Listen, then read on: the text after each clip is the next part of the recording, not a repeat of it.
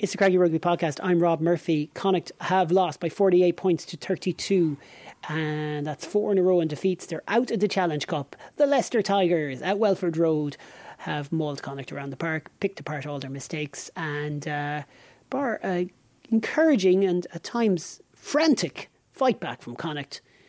They just didn't have the answers to the Leicester par, and they are out of the competition. On the show to discuss it, here from studios in TG Carr, where we did our commentary, Alan Deegan. Hi, Rob. Yeah, that's grand. William Davis. Good evening. Good evening indeed. Happy Easter, lads. Happy Easter, everybody. Why not? Listen, look, here we are. I don't know. It's very disappointing, William.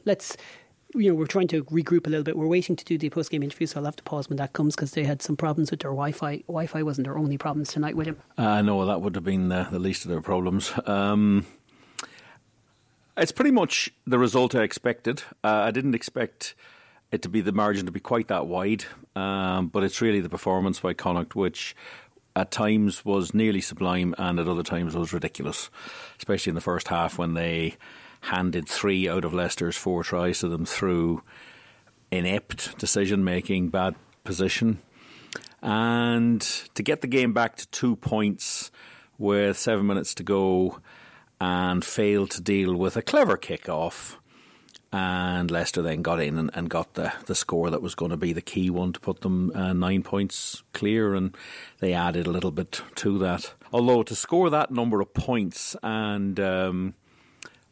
it was always, I think, going to be I thought it was always going to be a bit of a crazy game. They all have been. We haven't seen a tight, normal, titanic battle in any of these European games yet. There you go. Let's roll on to the Rainbow Cup. Oh, that was like I was ready to just, temper everything you said and try and link to Alan, but he had to do that. Roll on. How can we roll on after that? Yeah, because I don't think it was a typical game in England because we didn't turn up. We turned up for maybe 15 minutes of the second half. It's the joint most points we've ever scored in England. The last time we did that was against Gloucester in that qualifier when we lost to when we gave the 40 points to 32 when John Muldoon got penalised in the last second of the game. But that was like we were a good team then and we played good rugby, and some of the stuff we went against us weren't great. But today, some of the stuff was no excuses. The lack of work rate. I almost tweeted at one stage or texted you in during the commentary that, I wasn't impressed with our work rate or the lack of work rate. There was 2 or 3 guys working their nuts off. Not everybody was. And just back to you, Alan, because I think you're absolutely right. What's been remarkable about this run of defeats in England is the amount of times Connacht have got standing ovations from the home team, the crowd, as they left the field. Gloucester are great for it because they're great fans anyways and a lot of time for them. But they were doing it like Ulster do to us when we used to play really well up there. They were delighted because they beat us every time, but it was always a cracking game. Connacht always gave it everything. Who remembers the brilliant documentary when Eric Elwood was coaching us and the heartbreak of losing that one and all the other 3 defeats there? Northampton, one bad kick in the closing stages from setting up a line-out to win that game. These were full-strength Northampton and Gloucester sides. Connacht don't necessarily underperform and get hammered in England like that. In fact, they just don't. They usually show up. I agree with you. Tonight, when you're conceding 48 points, you can't say that's in the same category. Not even close, because that was their third team. There was maybe 5 of their first team players in that 23. The average age of their bench was 21. And they hammered us in the last 10 minutes of the game. I'm just as angry as I've ever been about a Connacht team. A display, a shocking display. I love this. William is wondering, do I go further? Do I go deeper? Or do I bring it back? They were 2 points behind with 7 minutes to go, and they made one very serious error. Abraham Papaili took a kick off and got stripped. That's played properly, and Connacht could probably have won this game. They stayed in the game. They were allowed to stay in the game by Leicester making errors, and Connacht were good enough to actually spot the fact that they weren't defending at the breakdown area, and they scored a couple of tries off it. It was just a crazy game, but the first half was appalling. That's my real concern, is when you give away, you hand them 3 tries just through the drive-in maul doesn't bother me because that's how they score their tries. But when you've got players, we're just watching one of them here again now, John Porch goes up for a ball, taps it in, and he just walks in. In fact, there's only about 4 Leicester players there, and there seems to be about 12 Connacht players, but it's just the way the ball went. From a simple up and under, there was the mistake at the breakdown area. Sorry, but that simple up and under came when John Porter just come back on the field from a HIA. That's clever play. That's good play from Leicester to say, right, he's just come back on the field. Let's put him under pressure and see what he does. Yeah, I thought it was an old-fashioned bomb at the right time. Exactly. It was, yeah. But again, look at the work rate of the other players around them. Not enough guys are taking enough responsibility, in my book. Defence is an attitude. It's not you can have whatever system you want, but defence is an attitude, and we don't have it. I'm just watching the replay, just to emphasise what you say. When the ball comes down, there are about 6 or 7 Leicester players alive to it, and there are about 3 Connacht players alive to it. And I think, they were hunting in a pack for that ball. Obviously, it was their front foot opportunity, but it just backs up what Alan's saying. And look, I'll say this too, as well as all the mistakes, William, I just got the feeling, one of the things that's really been frustrating me all season is when we do get into a bad kind of zone or where we are, when the teams like Ospreys who beat us or Bristol, I feel like those 2 games come to mind where they just were better than us when it mattered. They had something in the locker that they could go to and score pretty easily when it mattered, and that's what Leicester did. Every time Connacht rattled their cage in that second half, they came out with an answer. Yeah, they were more clinical.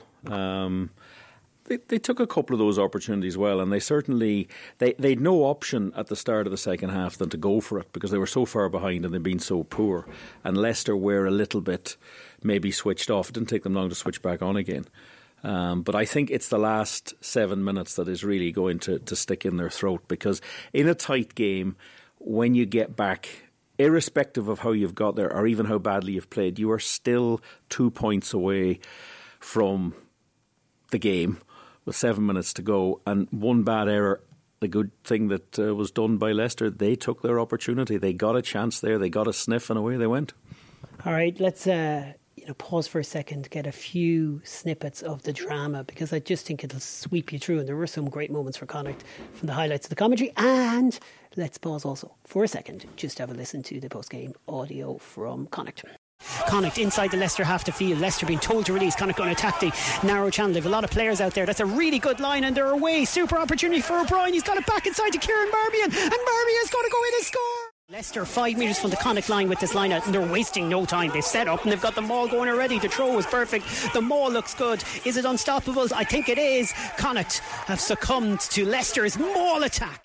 One stoppage. Heffernan is looking up. There's the ball at the back, and he's been told to use it. Marmion's going to do it. It's a very slow ball. Nothing going in terms of the maul for Connacht, but they're going to get the back line working. Carty's knocked it on. He's dropped it to the ground. There's complete mix-up between himself and Daly, and Leicester have picked it up. Leicester chasing down the field. They're going the length of the pitch now with 14 men. One pass will do it. They're going to go all the way from one end to the other end of the field, and Matthias Moroni, off a pass from Guy Porter, who picked it up, has scored a try.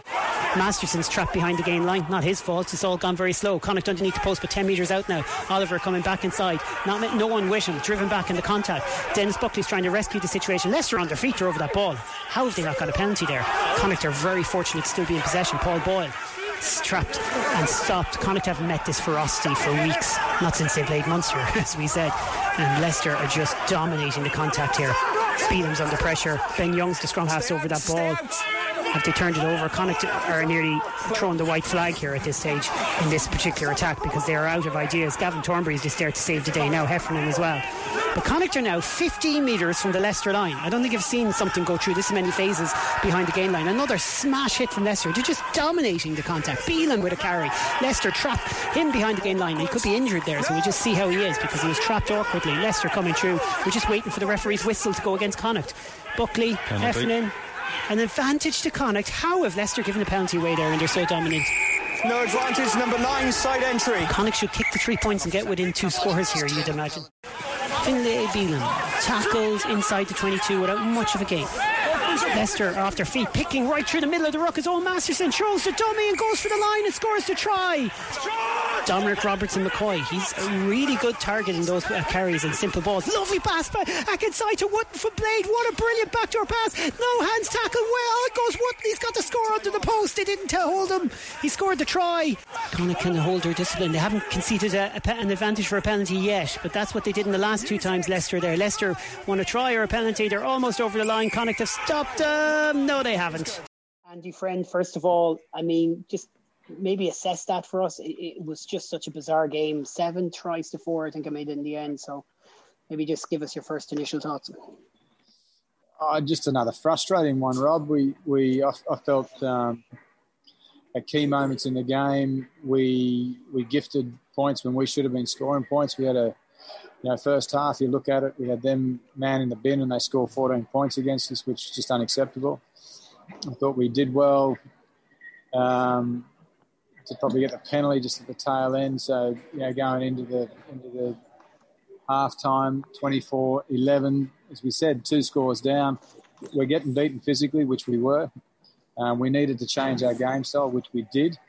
And then, to get that change of game style and then to get back on top, on 2 occasions we came back within 2 points of them and then we just gifted it back. So really, really frustrating, Rob. We keep making a habit of that, though. Yeah, it felt like a microcosm of the season, Andy. I mean, because we really were getting caught up in the brilliance of Wotton's try off the pass from Caelan Blade, Paul Boyle's smart play sitting beside you there at the breakdown, Masterson as well. There was so much to get excited about. I'm sure some of our listeners drifted away at 24-8 and came back at 34-32 and were like, what is going on? So, in a sense, how is it possible that a team can produce such brilliance and then get broken up? Is it part of the game plan, do you think? Is it part of the structure? Is it part of the mindset?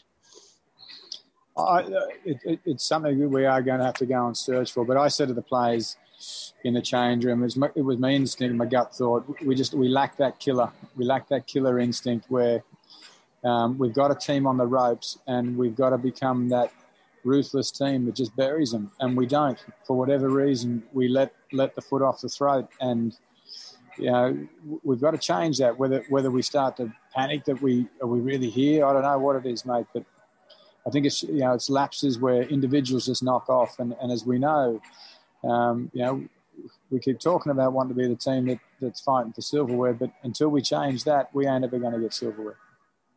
Is there something about English Premiership sides at the moment that are making them harder to pin down, harder to kind of control? The games just are so broken. We've seen across the weekend, and Leicester the same here. Yeah, listen, it is a slightly different game style that they play. They're very, very physical, and you could see that in the first half. We were getting no change out of the physical confrontation stuff, so we needed to start to move them around. So the second half, we went in with a mindset of playing again smart, turning them, but also quick taps and moving them around. And once we did that, they couldn't live with us, and that's where we've got to get smarter. That's our weapon. Our weapon is actually moving teams around. We didn't want to get in an arm wrestle. We found ourselves in that arm wrestle in the first half. So Premiership size. I mean, they're big men, and in fairness too, we were missing a few. They were missing a heap as well. So that wasn't their best team, but they still physically dominated us, and that's something we've got to have a look at.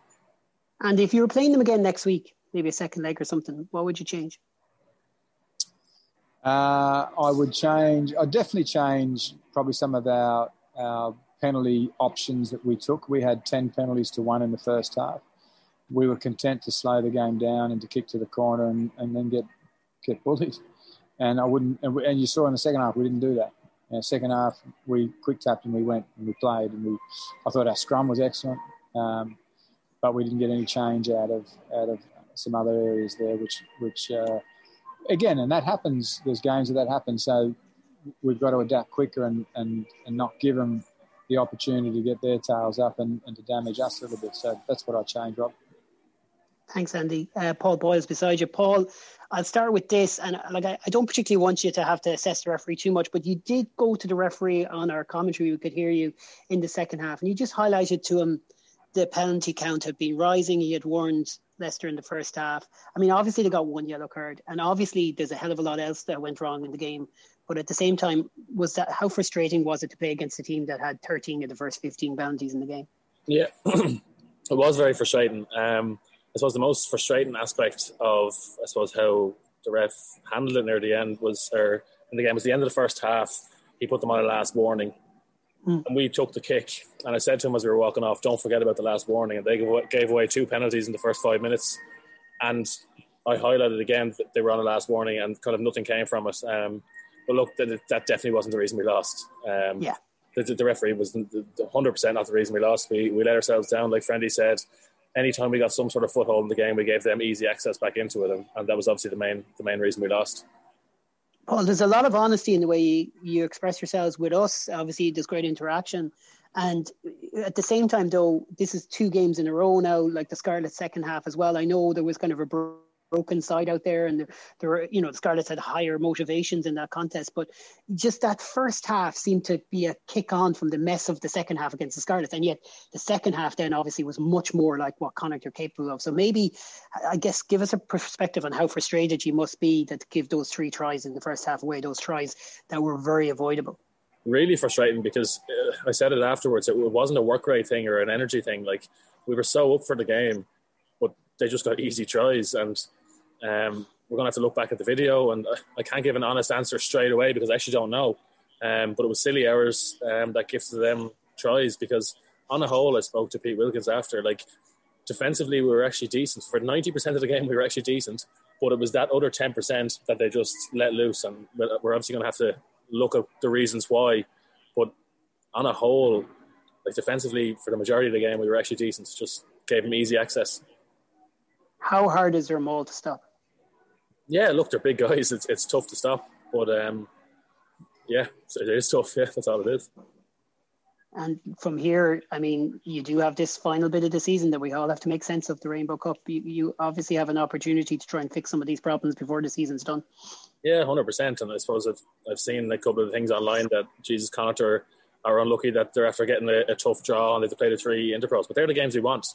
And if we want to push on for next season and have a go this season, we've got to beat the best. And we're playing against the best teams, and the Interpros are the best chance you have to show how good you are. And I suppose we're going to use those 3 games as a way to show you guys, to show our supporters that we're building something and we are a good team. We just need to cut out those errors. All right, welcome back. Lads, I don't know, where do we go from this? The bloody Rainbow Cup's coming up. I mean, look, it'll be great if Connacht win, but they're not going to, because Connacht, despite finishing in the top 4 in their competition, have been drawn against the 3rd, 2nd and 1st ranked sides. Such is the inevitability of having to regionalise the whole competition to start with. So it just seems very unfair. I'll go with you first, William, that you're facing Ulster, Leinster and Munster again. It kind of takes away any sort of they have a chance of competing in this.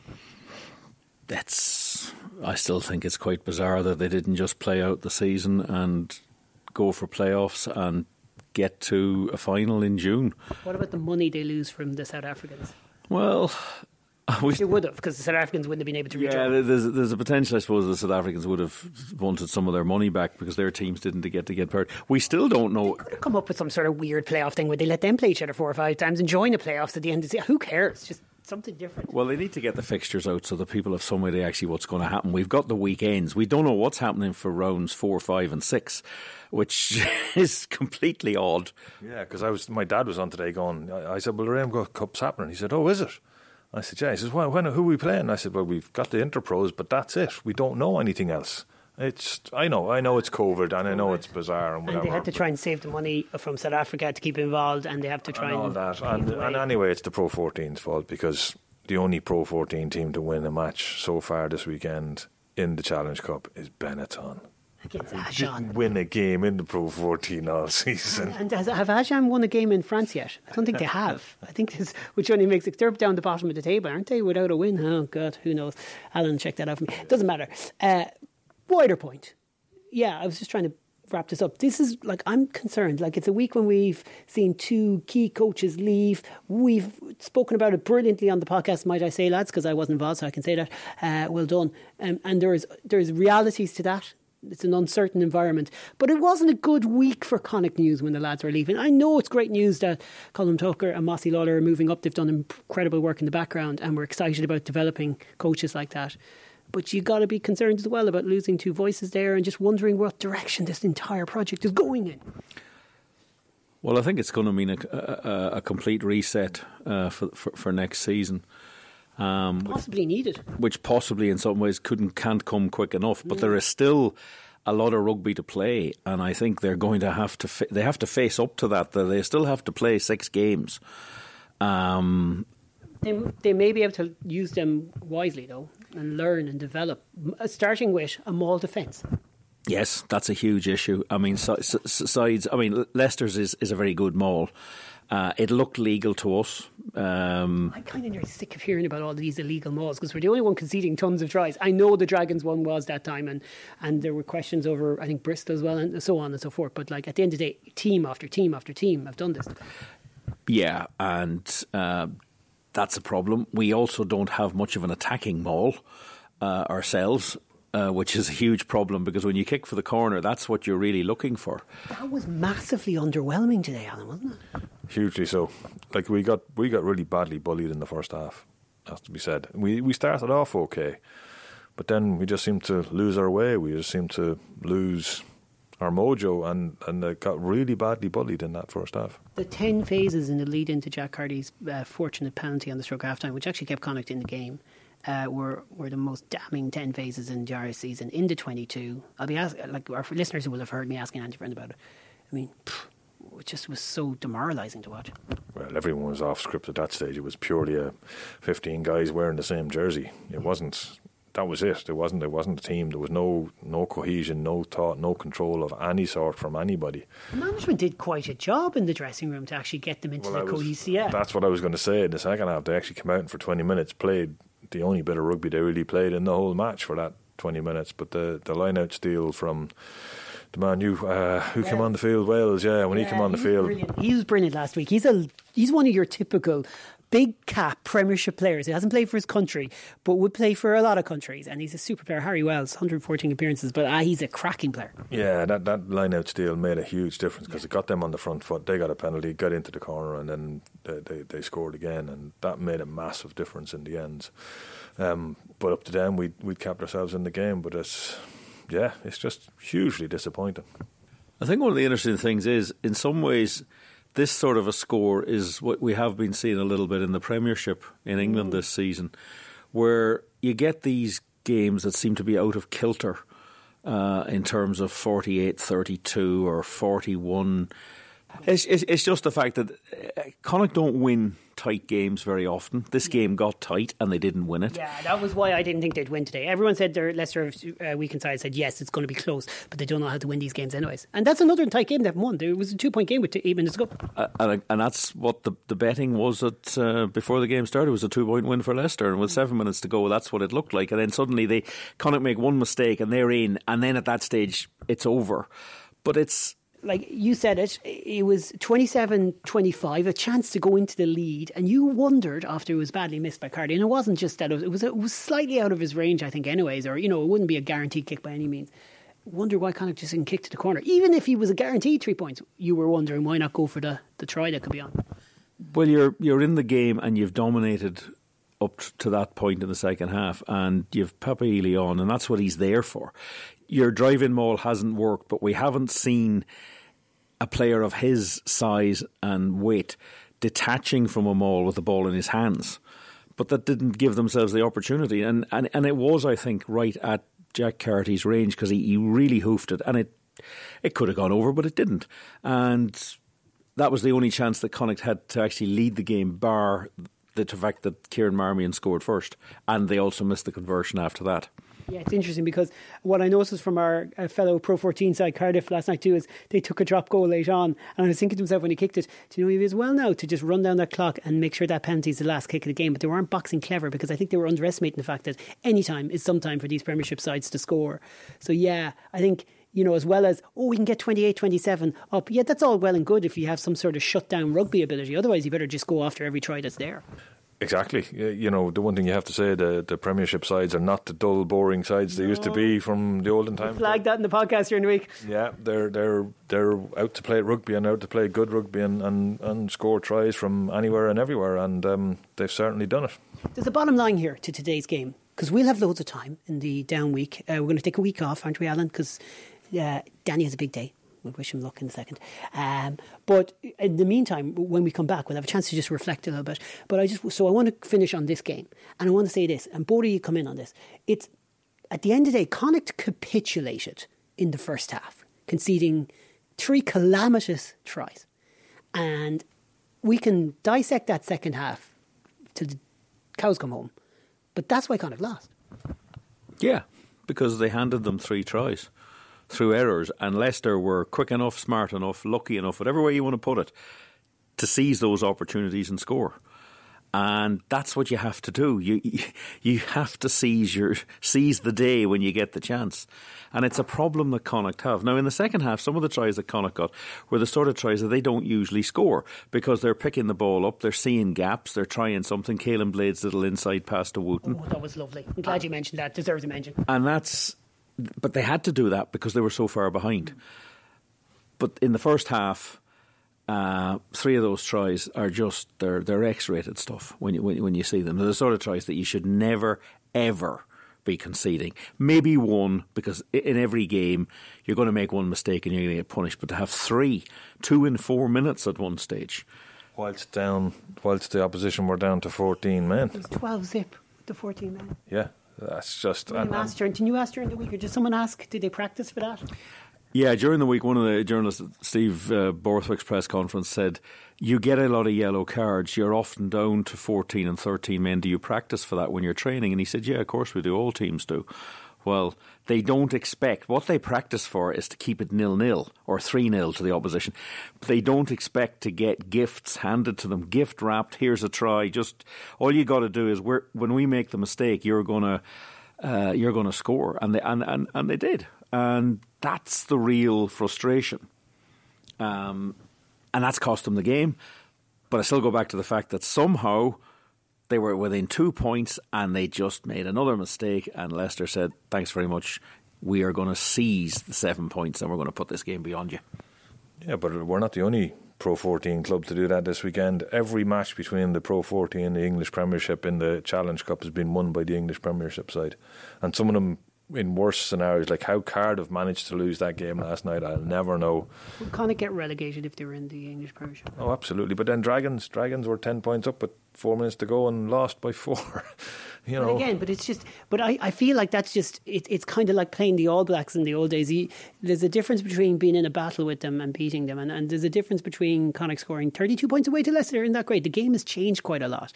You can be well beaten despite scoring 30 points, as we saw against the Scarlets. Absolutely, and I don't, everyone goes on about, relegation, you don't.